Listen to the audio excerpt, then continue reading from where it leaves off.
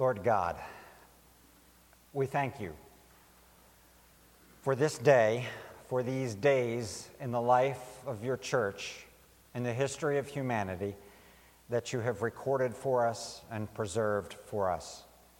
We rejoice in this story because in it we see not only how you worked powerfully to transform the heart of Saul, but we see here how the gospel has come and how the gospel has been made known to such as we. Oh Lord, we rejoice in your word. We thank you for your spirit that illumines it for us. Be with us today and help us to see Jesus. Amen. God works just in time. God is the potentate of time. If we want to speak perhaps in cultural Christian cliche, we could say that God's timing is perfect. We hear that all the time, right? From people who are nominally Christian or even not Christian. God's timing is always perfect. But what do we really make of God's timing in our lives? The Bible speaks of an acceptable time.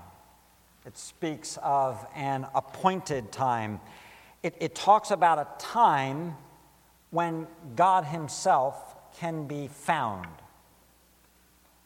The Savior Jesus was sent into the world at the fullness of time. In your assurance of forgiveness after our confession this morning, we read of the year of the Lord's favor. With the verse that's on the front of your bulletins this morning, we read about a favorable time. And in the Old Testament reading that we read from Isaiah chapter 49, there is the phrase which formed the title of this sermon, a time of favor. Acts chapter 9, this time is just one moment in time. It is a particularly good time for Saul, who will, of course, become Paul. But it is more than that.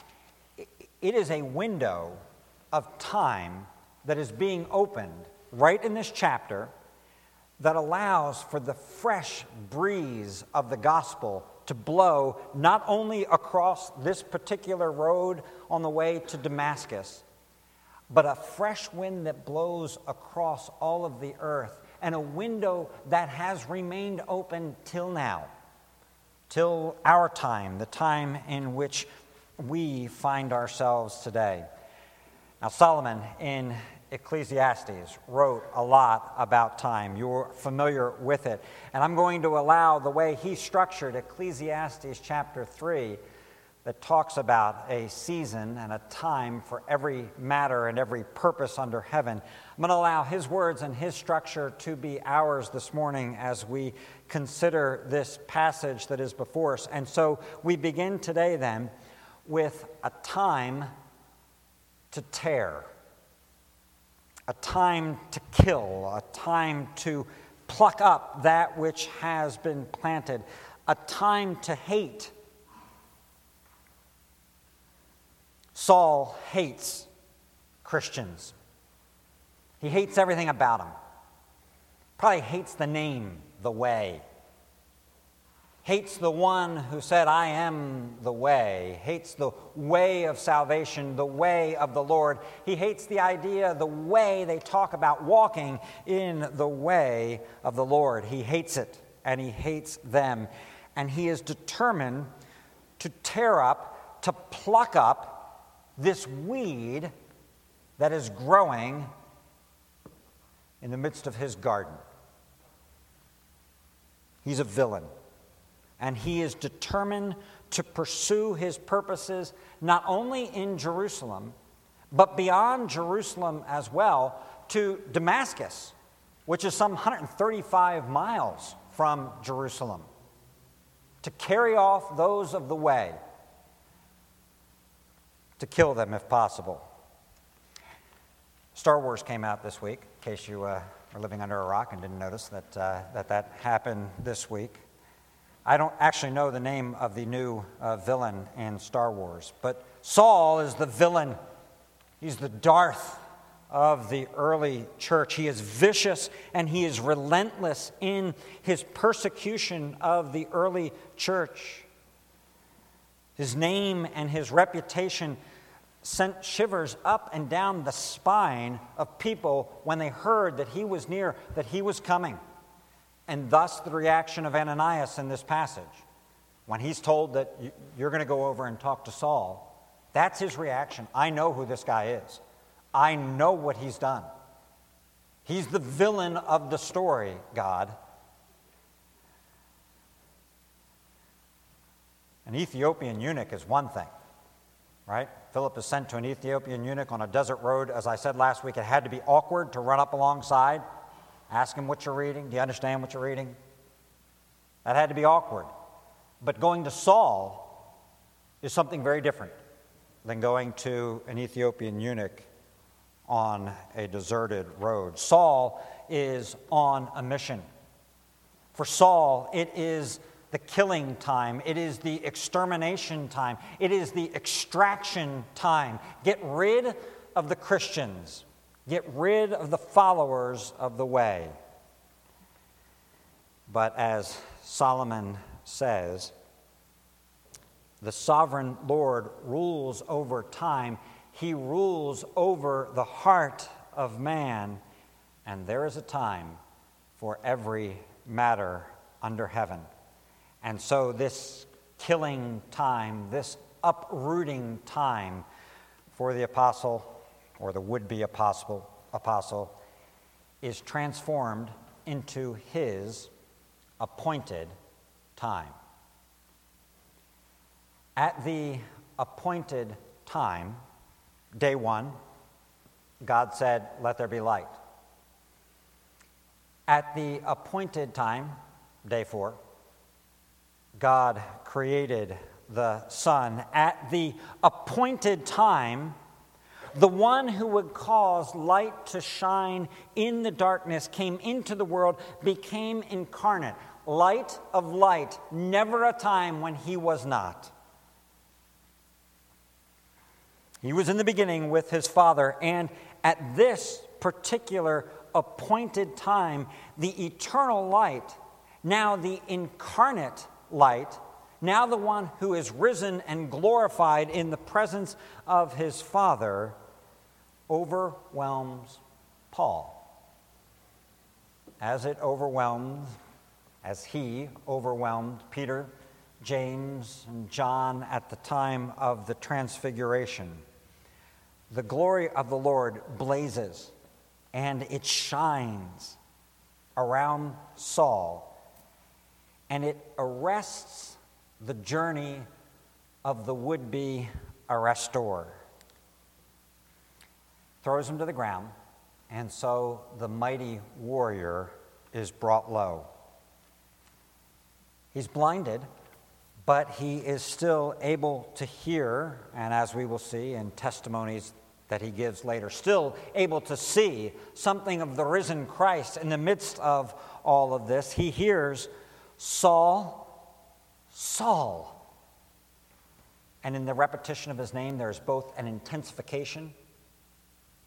There's a very intimate, very personal dialogue that is going on. "Saul, Saul, why are you persecuting me?"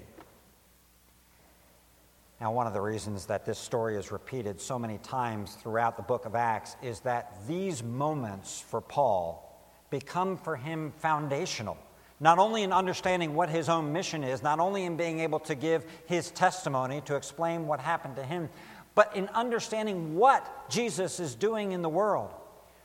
And in this statement, Paul hears something that will then form the bedrock of his theology. The bedrock of Paul's theology is found in the union that exists between Christ and his church. Why are you persecuting me?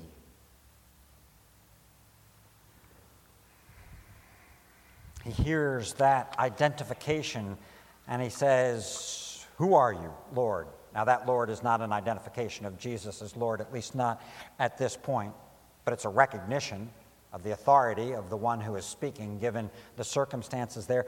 I am Jesus, whom you're persecuting. Jesus identifies himself completely with his church and with any whom Paul has led to be arrested, men and women. And so Paul is blinded on the way to persecute the way by the one who is the way himself. He's blinded by the light. And Saul is led by the hand in weakness for 3 days. He will dwell in darkness, no food and no water, compelled to consider in his blindness the darkness of his own soul, in prayer, in repentance, reflecting on the things that he has said and the things that he has done.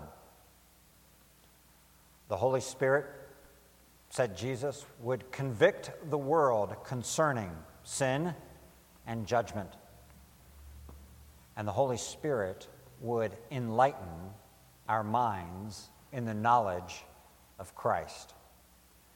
And so Paul, sitting in darkness, has the dawn begin to break over him. Now, one would assume, or perhaps, we know the story, we've read the story, one might assume that if you have Jesus himself appearing to you, stopping you, the light is blind, Jesus himself appears to you, has chosen you, that in and of itself would be sufficient for one's transformation, for one to believe that which Jesus is saying. Last week, we saw the eunuch who was traveling down the road. Isaiah 53, of all passages, is the one that he is considering. And I said this last week, we might think that if you might understand anything and be transformed by the living and active Word of God, it would have been, perhaps, Isaiah 53. And in this case, we might think, well, this is surely enough. Jesus is there. What else needs to take place? And the answer is something else. Once again, as we have seen on every page of the book of Acts, God is pleased to declare, to explain, to convey the good news through a person. But in this case, it isn't. We know what a significant conversion this is. We might assume, humanly speaking, that God would choose Peter, James, John, Philip, get them into the scene at this point because this person is going to be so significant, and yet God chooses to explain to his chosen one, Ananias, who is heretofore unknown to us. We've not seen him before. We don't know anything about this man except that which is written about him here, that he's a disciple who was in Damascus at the time, one of those whom Paul was no doubt seeking to arrest. Just a disciple who is living there, ready to be used, ready to speak, ready to go. He hears the voice of God, and he responds with the phrase that I referenced last week that echoes all throughout Scripture, "Here I am, Lord." It is the response of the faithful. "Here I am, Lord," albeit when he hears the message, he's a little bit concerned. He knows of this man. He knows what he has done. And Ananias thus says, "Wait, Lord, he has," and you can see this in verse 14, he has authority from the chief priests to bind, to carry people off into captivity. In other words, he has a commission. He has a license to kill. He's a commissioned officer to arrest people, to inflict pain and harm. Ananias' concern for Paul isn't just that Paul personally is bad news, and he is, but he's deputized. He is credentialed bad news. He's got the letters of the mark, the letters that can be issued by a king for reprisal. Go do whatever you like on my behalf. And Paul has them. And God's response to Ananias is to say, go, because I am rewriting those orders. I am rewriting those letters. The Lord alone is sovereign. He alone has the ultimate authority to bind or to loose. Neither Paul nor the high priests actually and ultimately have that authority. But the king does. And he's recommissioning Saul. He recommissions him as the risen and exalted king. Verse 15. He is going to be mine, my chosen instrument to carry my name. There's a possession to which Saul is being called. He is now going to be God's. He's going to carry the name before Gentiles and before kings and before the children of Israel. If you want to do something this afternoon, lay that up against Isaiah chapter 49. In Isaiah 49, Israel was chosen. Israel is the one who was chosen for exactly that purpose, to be the bearer of the name of the Lord. In Israel's failure, there is a servant in Isaiah chapter 49, and the reason it gets confusing is because you can't tell whether Isaiah 49 is talking about Israel or the servant, because the identification between Israel and the servant is so close. And the servant picks up where Israel has failed, takes up the mission and the identity that belong to Israel. The servant will become the one to raise up the tribes of Jacob, to bring back the lost ones of the house of Israel. But in fact, that is too small or too light of a thing for the servant to do.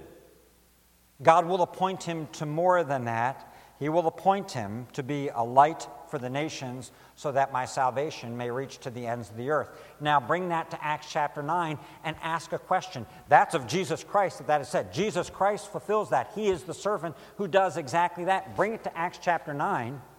And the commission that belonged to Israel and then was owned by the servant is now given to this man here. You're the one that I'm going to use to do this mission, to bring my name before Israel, before kings, and before Gentiles to the end of the earth. Saul is chosen to be saved, to proclaim salvation, and to suffer, just like Jesus. Paul will be shaped like his Savior. And this calling becomes the lens through which we can make sense of the rest of the book of Acts, of all of the letters of Paul and Ananias. That happens now, through you, at this appointed time. And so this time of hate, this time of plucking up, becomes an appointed time. It is an appointed time for Paul. It is an appointed time for this man, Ananias. And then it becomes a time to dance. Now, there's no dancing that we read of in this passage, so I'm using it metaphorically, but borrowing Solomon's language. Brother Paul. That's a big statement. Brother Paul. I have got some news for you. I need to tell you about this Jesus. And so the ears hear and the eyes see. Post tenebrax lux. The motto of Geneva, the motto of the Reformation. After the darkness, light. The Spirit comes. Paul is baptized, bathed in the grace of God. He eats, and he is strengthened, and it is a time to dance. Because the impossible happened at the least likely time, which turned out to be a time of favor. A time, an appointed time, that had been written in God's planner before there was time.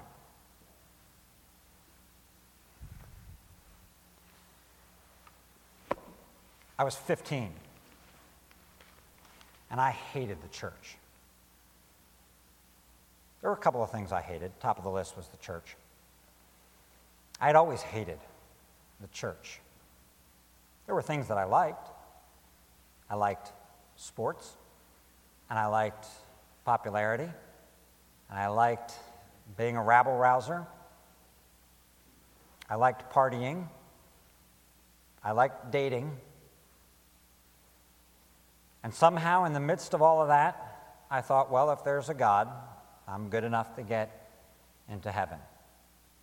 I didn't know a lot of Christians personally, at least not that I knew that they were Christians specifically, but there were some quote-unquote cool people at the school.